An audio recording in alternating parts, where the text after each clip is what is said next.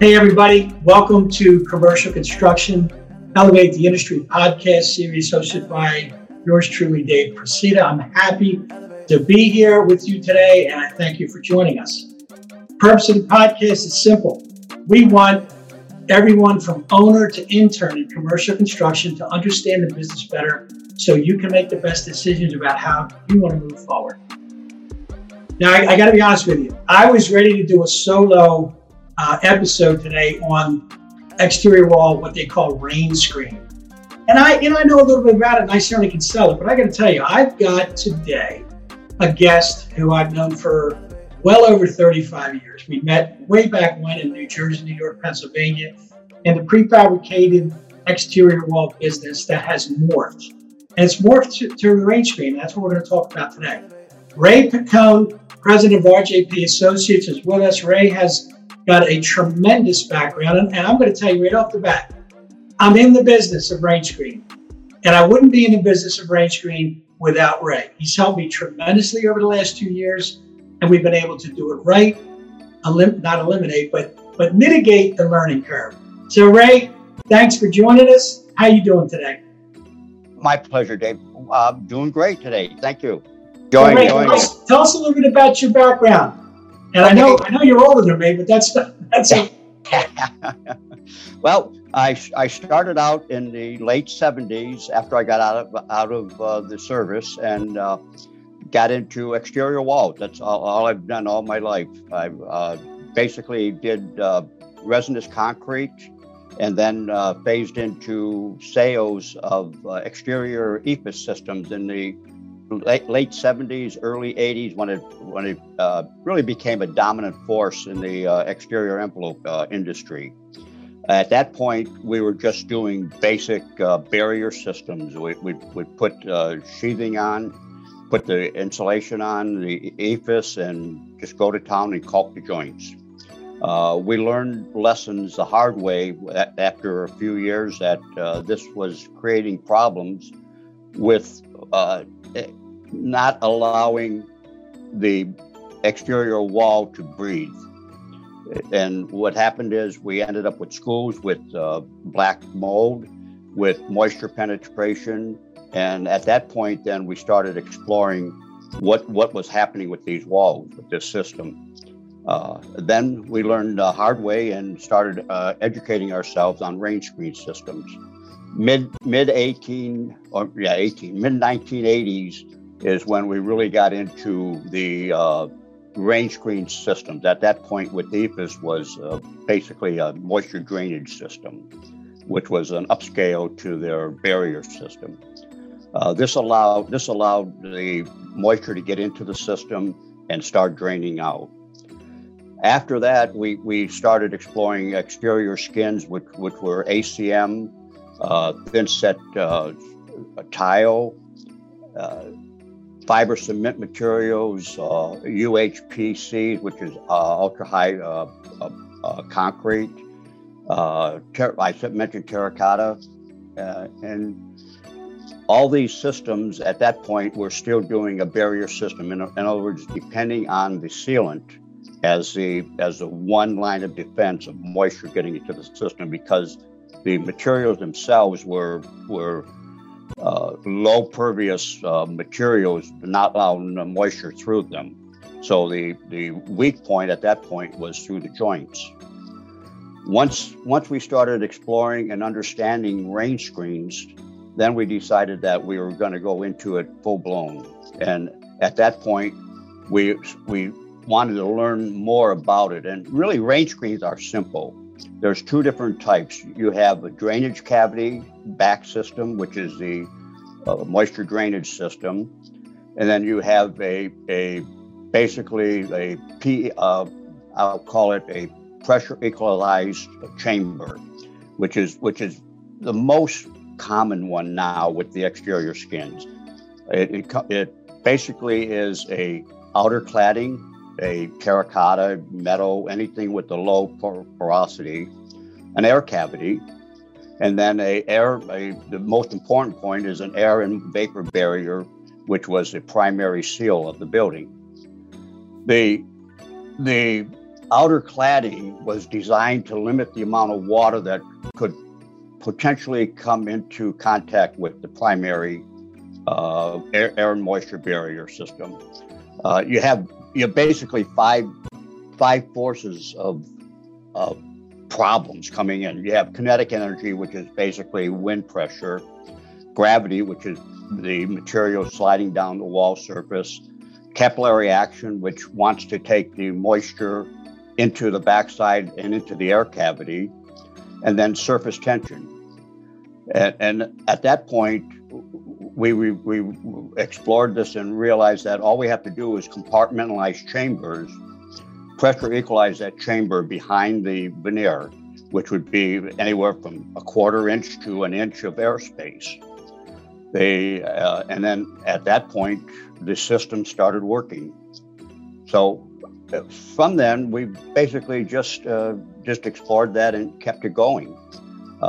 We can utilize any type of exterior surface, just about, and as long as it has a low pressure, not pressure, a low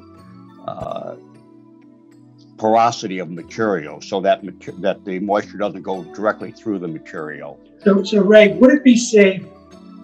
I'm going to dumb it down a little bit. Safe to say that a rain screen system is two parts. It's a backup wall system and then a skin, right? Which is separate. You've got a chamber, as you call it, or you've got space in there. You've got air barrier, right? Which is a impermeable membrane, which allows that wall to breathe, right? That's correct. Moisture in and out. You've got insulation, which, is another, I guess, barrier to water, but you want insulation that doesn't absorb water. You've got an airspace and you've got the rain screen. So the exterior actually serves as like the initial barrier for rain. But if rain gets in, it's an open joint system typically, right? Correct. So if rain does get in there, there's a way to get it out. Why is that so? That is so popular today because it allows the wall to breathe. That's correct. It allows the wall to breathe. It creates a barrier and a separation between interior moisture and exterior moisture and penetration. And the key to that point is that you don't have a problem with moisture getting into what we call the stud frame or the masonry backup wall. So without that, you basically have solved the problem. Excuse me about my ears coming out. But you solved the problem of that primary situation, which is basically paralyzed these exterior envelopes for many years. They almost put the EIFS industry out of business. Well, I got to tell you, Ray, the EIFS name, as I was growing up, because we met in the exterior wall business and my company erected the panels that your company made. That's correct. No framing with sheathing, and then some kind of drainage system, and usually EIFS. So there are companies like Turner that used to say they used to have in their contract no EIFS. Well, right. That's changed, but you talk about the architects and the architectural community, and we'll get into the details of how it's built. But it does allow for some nice looking exterior skins, right?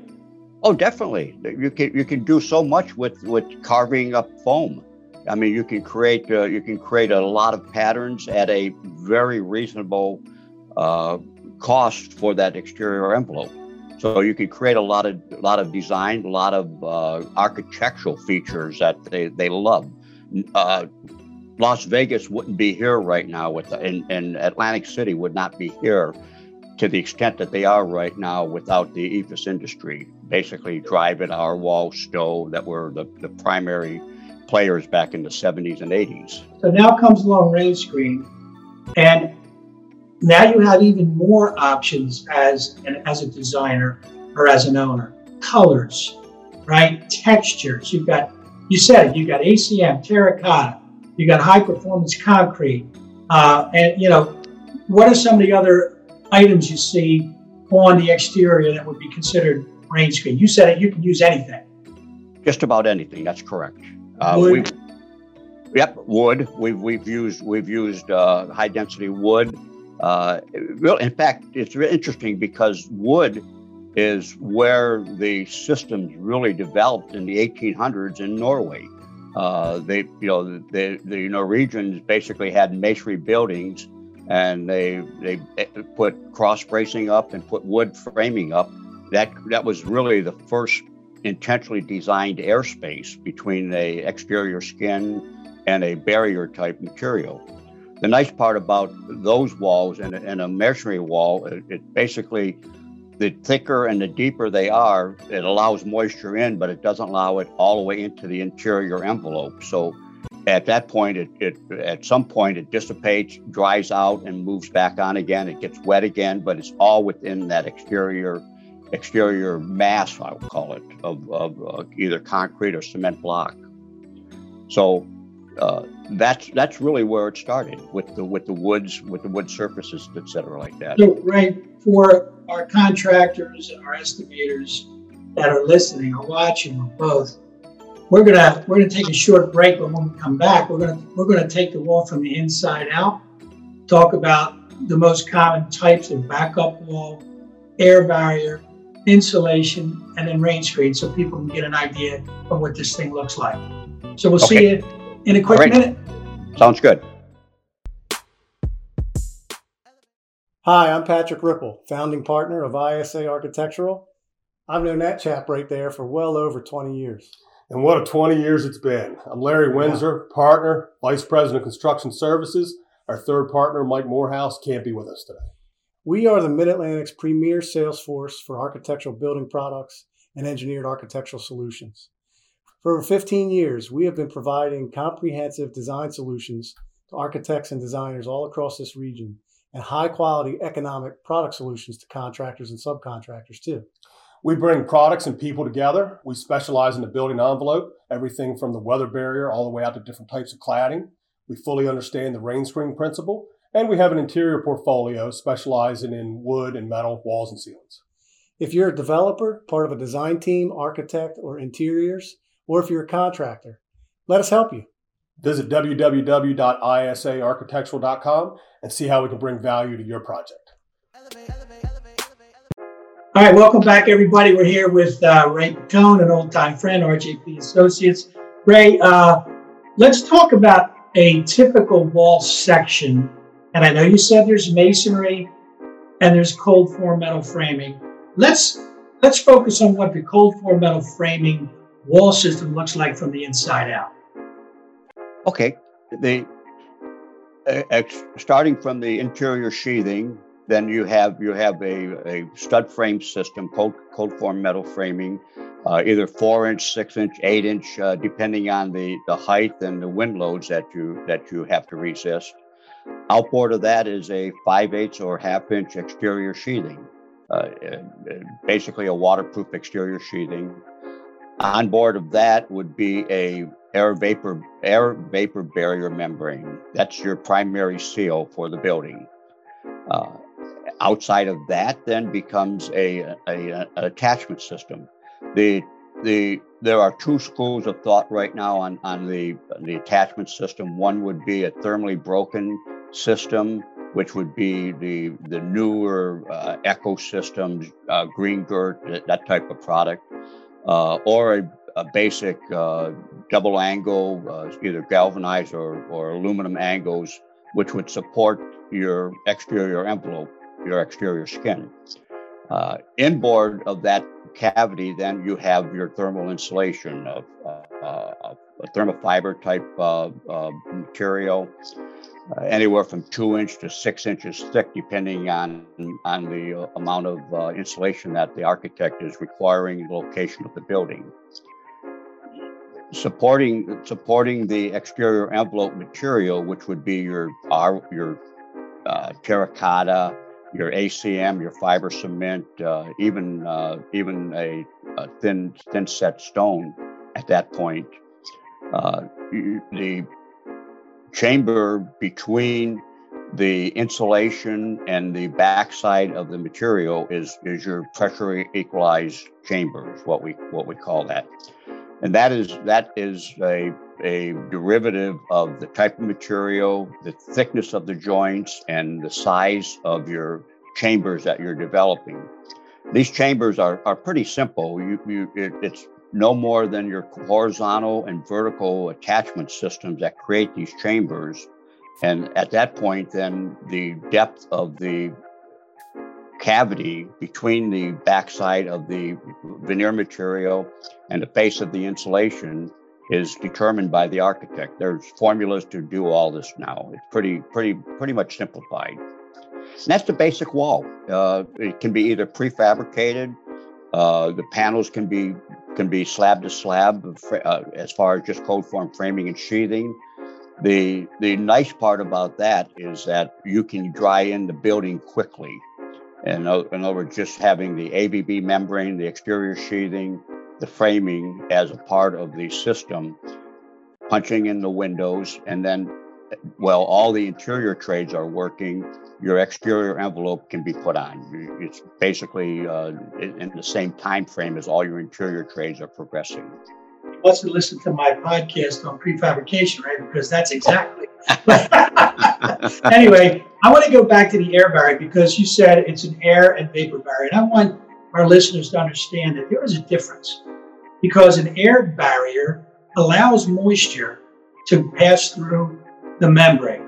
Okay, an air barrier stops, however, windblown moisture or from either pressing moisture into the building or sucking moisture out of the building. Okay, a air and vapor barrier would be anything that's impervious to water, typically used over the concrete slab face or to dissimilar metals that tie the, and this is getting technical, but to tie the permeable membrane to whatever the structure is. Anyway, that said, we did a job together recently, and we looked at the job and we said, we could use the typical Z-bars that go horizontal, right? So you don't have to worry about where your metal studs are. And then they go vertical and they create that chamber where you put insulation in. However, we would put about 30,000 screws in about 42,000 square feet of sheathing. Now, it almost sounds ridiculous when you're talking about an air barrier, you put 30,000 holes in it. Now, if the holes, if as long as it's going in steel, it'll suck it in. No, the air barrier manufacturers don't care. Remember what we did at the one job to eliminate those holes and to create what they call continuous insulation. Correct. Yes, you're talking the ecosystem that we attach from slab to slab with vertical tubes, and that worked out beautifully. The system is a little bit more expensive to purchase, but it's a simpler system to install.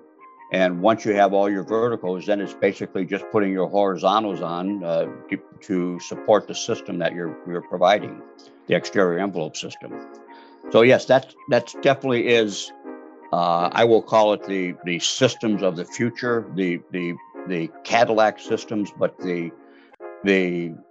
contractors, I'll put it this way: the know-how contractors and subcontractors recognize that this initial additional cost for the basic product is offset by the field labor, especially in the more costly unionized areas or right to work type trades where you're paying a little bit more for your on-site labor, and it's definitely the way of the future. There's no doubt about it. That's a good point. When you talk about material, if you're in a high labor market like New York City or Jersey or a union market, or it's a prevailing wage job, it's a whole different dynamic in terms of what types of material makes sense. Now, so we just booked a huge terracotta job, right? We got terracotta, you got ACM. Talk about ACM, right? There was a fire a couple years ago in London. What happened, and why is that not a concern today? Well, that whole sad situation there was a direct result of savings, trying to put a cheap exterior skin on a building and not really following the basic rules of the ACM material. Number one, it was not a fire-rated product that they installed. Number two, they did not route and return the edges to create a caulk joint. They basically tried a simple, I'll call it a simple range screen system, but they did everything that you're not supposed to do. They used a combustible insulation, a styrofoam type material. They did not route and return the edges, which I mentioned. So they left the non-fire core exposed to the elements. So as soon as this fire started in this one apartment, there was no containing it. The insulation was burning, the ACM was burning, and since then, I believe that two of the manufacturers have basically taken what we call a PE core off the market for them. Everything they're doing now is a fire-rated core. They took a lot of bad publicity, and it really wasn't their fault. It was an architectural and a monetary decision that drove that design of that building. So we have, Ray, NFPA 285, which basically is a test on the exterior wall to make sure that doesn't happen. You create a flue and the flame just shoots up the building, right? What can you tell us about NFPA 285? That is a test that basically it's a full-blown wall test, just like the old. There were quite a few ASTMs in the old days that were just testing the product itself. The 285 tests the whole exterior wall system, and it's a full chamber test. And from that, they have certain parameters that you have to meet: fire promulgation, the amount of spread that it's allowed, et cetera, like that. And it's a basic test that is really required on almost every type of ACM or almost every type of exterior wall product now, as far as a safety issue. You mentioned styrofoam, and you also mentioned thermofiber, which is a trade name. It's mineral fiber, rock mineral fiber, right? And it's I think it melts at like 2100 degrees. It's what's used in fire containment assemblies on the inside of the building, so there's no concern about that. That's predominantly the insulation that's used on the outside. Now, Ray, I'd be remiss if I didn't ask you, what is the acronym ACM? What does that stand for? ACM is basically aluminum composite materials. It's a either 4 millimeter or 6 millimeter thick product with an O2O exterior skin, an O2O interior skin, and a core at the point of either a PE core or an FR core. FR being a fire-rated core. And they're laminated together and then becomes one thick composite material, 4 millimeter thick, and it's really the Cadillac of the metal plate systems, because you can all the finish is coil coated, so you have a uniform finish on the material. A lot of architects, because of the fires over in Saudi and in England, have shied away from ACM for political reasons, really, and because of, like you said, the Turners, the Tishmans have basically ruled out EFIS, and then they were starting to rule out ACM also. So a lot of architects are going to 1/8-inch plate, and that's a step up from the ACM cost-wise, but there's enough out there now, and there's enough fabricators that have brought that system to the market where you don't have the problems that you had years ago of delamination of the paint finishes, et cetera, like that, because it's all post-painted. All plate is post-painted, unless you get into titanium, zinc, those type of natural materials, which are very, very improved products for range screen systems, because there's no maintenance on them at all at that point after they're installed. First range screen job I ever did was Fort Belvoir Community Hospital and it was a couple 100,000 square feet of zinc Yes. panels. Wow. Yep. And it's patina and everything. That's the look that they wanted. Yep. So like two more things before we take another break. Crash course, Ray, real quick, on how terracotta and ultra high performance concrete are made. Oh boy. Okay. Well, as far as you're talking about like a GFRC product or an ultra high. Like a fiber cement. Okay, fiber cement basically is a high density cement with chopped fiber strands in it. It's a sprayed on system. Again, you can do a lot with it design wise as long as you have good mold makers in your shop. You can do deep cornices, 3-4 foot deep cornices, a lot of projection areas, and then at that point you can install a stud frame system so that this becomes a prefabricated system, or it can be just the exterior skin face fastened to the building. But it's a product that is sprayed into a mold and baked. Yeah. Yeah, so it's well, baked. fiber cement is not baked. It's a sprayed on material that is basically just like cementitious concrete. It's a sprayed on. The ultra high concrete, UHPC is a heated process material, but it's still, they're all formed at the downcast system, very similar to modular concrete, 8-inch thick concrete, precast, right? Same thing with terracotta, Ray. Terracotta is two different types. You can form terracotta. Majority of terracotta is basically what we call spaghetti runs. They're extruded products that are formed and extruded in a shop. There's really only one or two domestic terracotta manufacturers. So this has become a problem right now due to everything with the pandemic, et cetera, like that, as far as this German and Spain, as far as being the primary manufacturers, as far as scheduling, et cetera, like that. So this is something that has to be taken into consideration, that they are becoming long range scheduling situations that you have to address. And that is a perfect segue to our next break, because when we come back, we're going to talk about some of the issues, the good, the bad, the ugly about Rainscreen.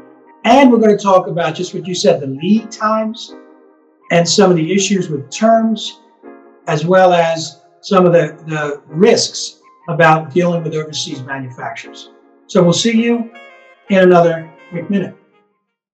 Hey, everybody, if you're looking for a strategic business partner who does subcontracting work on the interiors, let me tell you about the CFP Group. They are a minority business enterprise and have been in business for over 20 years.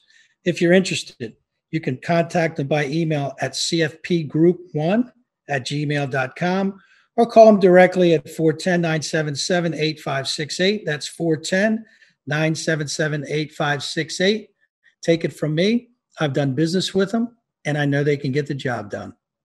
Hey, welcome back, everybody. We're here with Ray Picone, an old friend, RJP Associates, an expert in Rainscreen, if you haven't figured that out already. Anyway, Ray, we promised that we would talk about some of the risks of dealing with overseas manufacturers. Now, you've been doing this a long time. I've been doing it for a few years, and we both have felt the sting when that happens. An example, if you order fiber cement and it's made in Germany, and you think you got enough, you order, and it costs $30 a square foot. You don't want to order too much because it costs money. However, the cost of not having it, right, at the end of the job can be crazy. So when you bid work, right, and I know this, but when you bid work, tell our audience what some of the considerations are.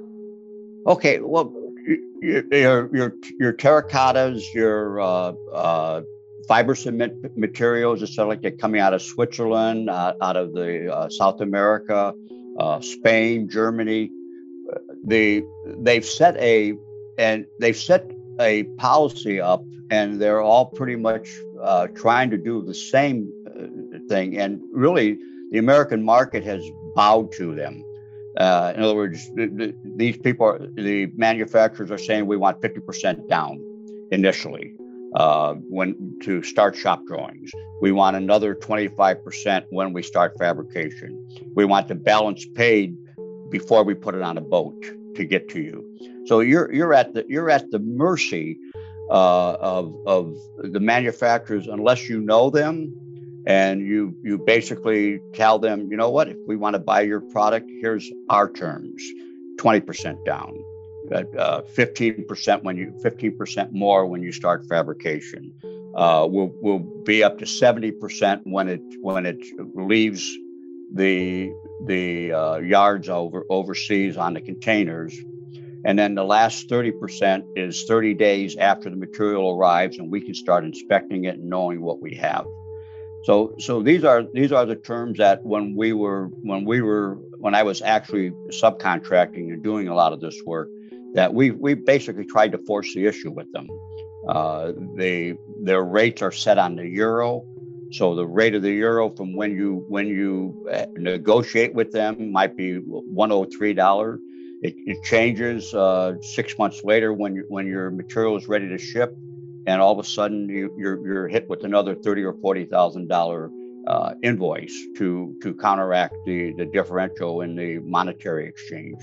So these are the things that again the American market has allowed to develop. As far as contractors, the architects understand some of this.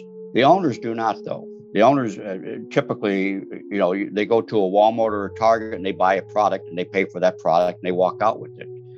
What's happened with this industry is when you close a deal, and that's what a contractor or a subcontractor has to make clear while he's negotiating his contract with the CM or the GC, that you require this much down payment to start the ball rolling. You need 16 to 18 to 20 weeks lead time from signing contract to when you can expect material to start arriving at that site. So it's gotten to be that these exterior envelopes are in the same classification now as glass. Glass, everybody assumes that glass is a 20-week minimum delivery schedule. So the good news is for contractors, with such a long lead time, it forces the general contractors to engage you early. They do. Correct. And that's a good thing, especially if you're doing the backup wall or air barrier, or hopefully both, because now you're leveraging one to get the other. Single source makes all the sense in the world. Listen to the prefab episode. And, Ray said it, you said it right. As a subcontractor, negotiate the terms with the manufacturer before you give them the job. Because if you don't, you're in trouble. Negotiate. Absolutely. Once you negotiated those terms, then you let the general contractor know you're going to need this much money. Correct. Now, I can tell you this. They don't want to go for it, as you know. Yeah. And on the last job I got, it's massive. And guess what? The owner didn't want to deal with it. But you know what they did? They gave us extra money for financing costs. Right. Yes. And I'm going to Jesse Weisberg from Build It. He was on a couple episodes ago. You should listen to him. If you're a subcontractor and you are going to be out of pocket for material, this is a great way, and Jesse has a great way to deal with that. Okay? So It does have relevance. Now, you're still going to have to come up front with the money to get the thing rolling. But if you make a payment when they have it in their containers, in Europe, then it's only 6 weeks over, right? And then you can actually get paid for it. Correct. So that all comes down to finessing it with the client and the manufacturer. And the terms, I should say the terms, and the lead time is only good for you if you don't miss something. That's correct. I have people all the time. And as a matter of fact, we're talking about specialty businesses, right? Specialty products. And this fits it, although this is really on steroids, because when you're talking about $50 to $120 a square foot for a rain screen wall, that's a lot, right? Yeah. That's a lot. We're going to get to that in a second. But the point is, I say to most people, why wouldn't you do it?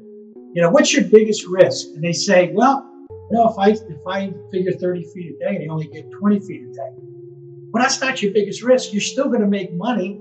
It's right. 70% to 30% material to labor. So if you miss your labor by 20%, what are you missing it by, really? Okay? Yeah. What's the biggest risk, Ray? As far as the whole exterior envelope, the biggest risk is not doing it correctly. As far as your field labor, your knowledge of the system, how it's supposed to perform, and why you're educating your field personnel on why they have to run a bead of sealant across that horizontal member, why they have to cover the screw head. Moisture penetrates. So if it's the stainless steel screw, we found out the hard way years ago that stainless steel is not stainless steel anymore. They've mixed different components into the stainless steel to be able to push them as a small number 10 or number 12 screw, and they corrode. It's hard to believe, but these fasteners do corrode over a period of time. A simple solution is either a touch up with a air membrane or a shot of sealant over that screw head solves the problem. So there's different components that the men in the field, and that was a hard lesson for us also back in the 80s and early 90s. The technicians, I'll call them technicians in the field, our field personnel, didn't really understand, and we didn't educate them. We knew on paper, we drew pretty pictures, we knew what we were supposed to do. And, in the field, the superintendent is basically saying, you've got to get 60 square feet a day. You've got to get 80 square feet a day. Well, when they start getting under the gun, all of a sudden little items get slipped. And, 2 years later, you're in litigation trying to figure out what happened, even though you're not at fault at some point. Major trouble. And I'll add one thing to that, risk factor. Yes. Because I talk about risk factors again in my specialty products episode. However, the biggest difference here is if you don't get enough material, or if you that one. Well, I apologize. That's a taken for me. I ordered 8 to 10% extra of everything, no matter what, because like you said, the cost of that material is substantial initially, but it's enormous if you're sitting out there with mast climbers and swings and you're waiting for material to be air freighted in from Spain or Germany that you're paying 3 times the price for that product. So it's a lot easier trying to discard 4,000 or 5,000 square feet of material, depending on the size of the job, after the fact. And I'll tell you, Ray, for those who don't know, and I'm saying this again, you take a 50,000 square foot job where you've got fiber cement at $30 a square foot. Yeah. You're going to order 10% more. That's $150,000. That's, how can I do that? Yep. You have to do it, because if you don't do it, you are looking for trouble. That could cost you 10 times that, because the building either doesn't get complete or any number of other things that go wrong, get liquidated damages, all that stuff. So if there's one thing you're in the business that you learned today, it should be that. Okay, everything else important, but that is super critical. Now, Ray, let's go through real quickly. Well, let's go one further back on that one, if you don't mind. Sure. On the negotiation, it's when you're negotiating with the manufacturer and you need attic stock and you need waste, that is the cheapest add-on to an order that you can do at the time.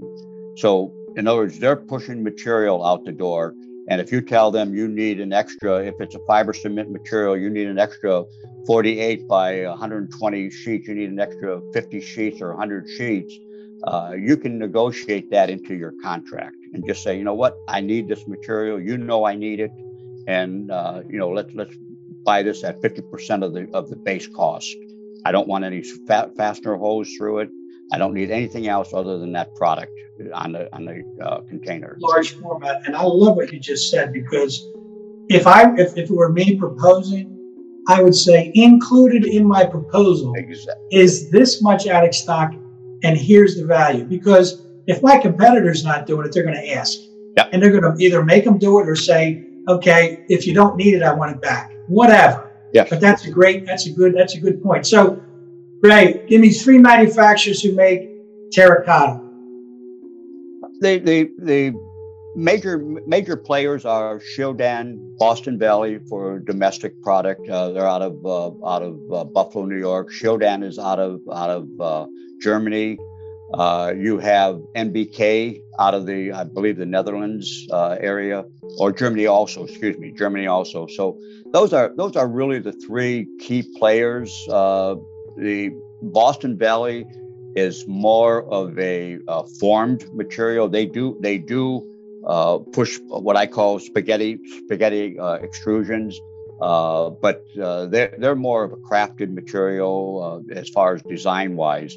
Shildan and NBK are the premier people for just volumes of material, pushing it out, cutting it, packaging it, and shipping it. And Ray, you said something funny. Boston Valley's out of where? Boston. Oh, I did tell you Boston. Didn't I say that? Is it Boston? Oh, no, I'm sorry. Where's Boston Valley? No, they're not. They're out of Buffalo. That's New York. And you said that, and I'm thinking Boston Valley out of Buffalo. I just want to make that clear. Yes. ACM, big guys. Who are they? The ACM, Alucobond, which would be Sobatech as far as a major, they're the worldwide size-wise, but you have Alucobond, you have Reynolbond, Alpolic. These are the major products.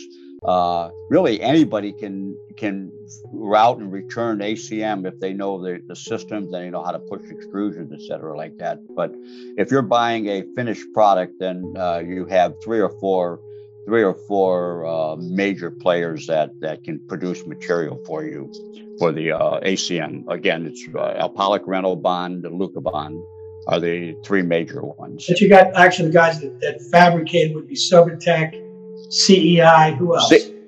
CEI, Miller Clapperton. As far as in the general market where you're at, there's people, Raymond, et cetera, like that. There's certain people on the West Coast that fabricate. We've dealt, the Keith products out in Salt Lake City, et cetera, like that. So there's different manufacturers for that type of product. Plate is the same thing. Let's go to Fiber Cement. Fiber C. You've got Swiss Pearl, Equitone. Let me think. Swiss Pearl, Equitone. I got ultra high performance concrete. The ultra high performance concrete. The Corps of Engineers used that in the late 1980s. For basically retrofits to bridges and stuff like that. So I'm not that familiar with the different manufacturers for UHPC. It's a specialty product that's it's found its mark. I shouldn't say I don't know them. I haven't used them that often. I'm thinking of the different manufacturers, and I'm drawing a blank. Tacto is the main one, right? It gets VE'd out a lot. As a matter of fact, the company that we both consult with, CJ Coakley, did a big job in DC, and they went over and saw a honeycomb panel, right? A metal panel that looks like it, but it was like maybe 1/8 of the weight, and they changed it. So. Look, you know what we didn't mention? One last one, porcelain. It's coming finish. Definitely. Who provides porcelain? Okay, porcelain is. I mean, I've done a dozen buildings with porcelain. Porcelain tile. It's an expensive product to start with, but it's just a beautiful looking material. Once it's on the building and it's done correctly, it's maintenance free for the life of the building. Really, it's a Porcelanosa is your major player in the industry right now out of Spain. They have they have really devoted the time, effort, and money into the design of the systems. From them, you can purchase everything, including the fasteners from the AB membrane outboard. They have the in-house engineering to provide shop drawings, provide the engineering for that whole exterior envelope. So if you're willing to spend that little bit of extra, it's well worth getting that system. There are other manufacturers that will sell you just the porcelain, and then you pick up an Echo system or a Green Girt system. That, again, the industry, if you do your homework, the industry has responded to range screen systems. There's a lot of manufacturers out there that manufacture and supply the different components systems to create a good range screen system. So what I like about Porcelain House is the fact that they are a turnkey operation.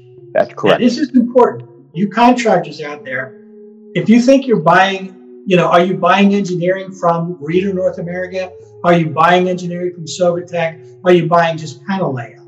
You need to know that, because it varies. Sometimes it's a menu of items you can pick, but you better know that you're getting everything. You might buy it a la carte from different sources, but don't get caught short with it, because that's disaster. Now, Ray, in closing, what types of contractors do you see evolving toward the range screen wall system?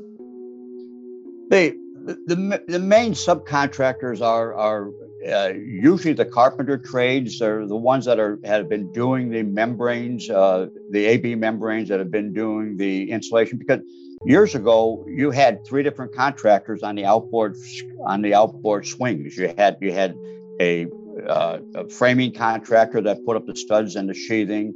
You had a roofer that came in and put up vertical membrane, because this was a new product on the thing. It wasn't basically stapling a barrier up like a Tyvek or something like that. Then you had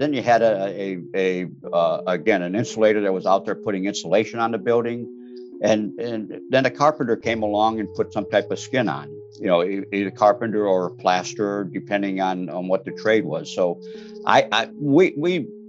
it's pretty much evolved that these subcontractors have come out on board now with a carpentry background trade, a plastering background trade, that have been able to bring the tradesmen in and educate them, because if you're in a geographic area like down south, where your labor rate is less expensive than up north in the Northeast or out west, you can afford to put 10 men out and doing the work of what up north 4 men would be doing. And so it's an offset, but if you have the trained personnel that are doing it correctly at a higher labor rate, you're gonna benefit in the end, no doubt about it. Think about it. And I'm not trying to talk anybody getting in business, but if you're a carpentry contractor, you're already doing the exterior walls. So you're doing a lake edge and sheathing, and depending on the market and all that, it could be $18 a square foot, and then air barrier is $7 or $8 a square foot, right? So now you're going to say 26, 27. Yep. But you're in a catbird seat to get the range screen, which anywhere from 45 on the low end to 100 plus on the high end. Now, what is range screen? It's layout. Listen, drywall contractors. It's layout, framing, insulation, and finishing. Now, Correct. It sounds easy, and it's not simple, and it takes time. What you don't want to do is learn through the school of hard knocks, right? So if you are interested in a range screen membrane, you want to contact me at my website. I'll give you all that in a few minutes, and I'll get you to Ray, whatever. There's really smart things you can do to mitigate the learning curve. I'll tell you one trade, Ray, that's dying to do this are the masons, because they're losing brickwork like crazy, right? Correct. Losing block and brickwork like crazy, and they're all over range screen now. And if I was the labor union in charge of the brickies, the masons, I'd be doing the same thing. Right. So Ray, in parting, what advice would you give to an aspiring contractor in the rain screen business? Start small. Go in and go after a couple of 2 or 3 story buildings that you're mobilizing. You don't have the risk of, should I use a mast climber? Should I use swings? How am I going to access this building? How am I going to feed the material? Because at this point, you've got to realize if it's being done correctly, the building is being closed in. Did you negotiate with the owner or the GC to allow so many windows to be left out so you can access your material? Because if you have to bring it up from the ground every single time that you're feeding this building, you've lost production.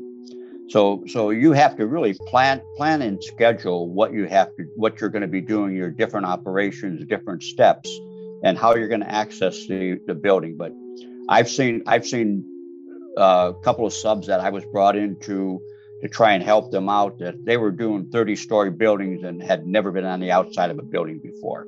It was sad. Recipe for disaster. Yeah. And I'll end with this.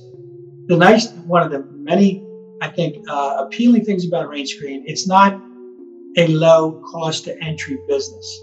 Like, let's say, masonry and drywall, right? You've got to have credit. You've got to have bonding power, because these jobs get big fast, and you're not going to get credit or decent terms if you don't have them with your manufacturers and your suppliers. And I say suppliers because one of our sponsors, ISA, is a supplier of rain screen. That's a subject that we're going to tackle when I interview them. Matter of fact, in 2 days. Okay. We're going to talk about how the supply business works, because you're not going to be buying directly from most manufacturers. Anyway, Ray, I got to tell you, it's been a pleasure working with you for the last year, and I look forward to many more. And I think our audience has been supercharged with information, good information from a wily fox like you, and I appreciate you sharing that information.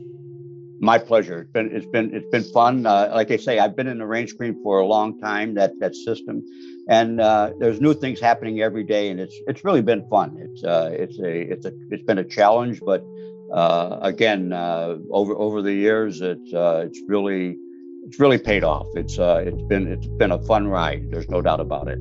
Oh, Ray, thanks again, and to those listening, thank you for joining us today. Stay safe and stay tuned.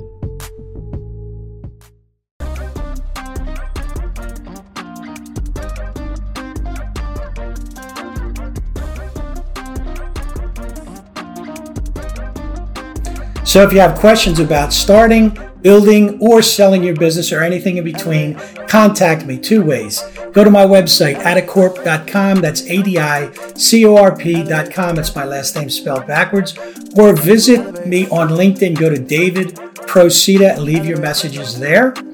Visit us on our YouTube channel at Elevate the Industry. Check us out on Instagram at Elevate Industry. Subscribe so you don't miss any episodes. Either way, we'll talk next week, and between now and then, stay safe and stay tuned. All the music for the episodes, including our theme song Elevate, was provided by DMV producer Trey Skills. If you like what you heard, follow Trey Skills on Instagram at Trey Skills, TREYSKILLZ. That's TREYSKILLZ. Elevate. Elevate.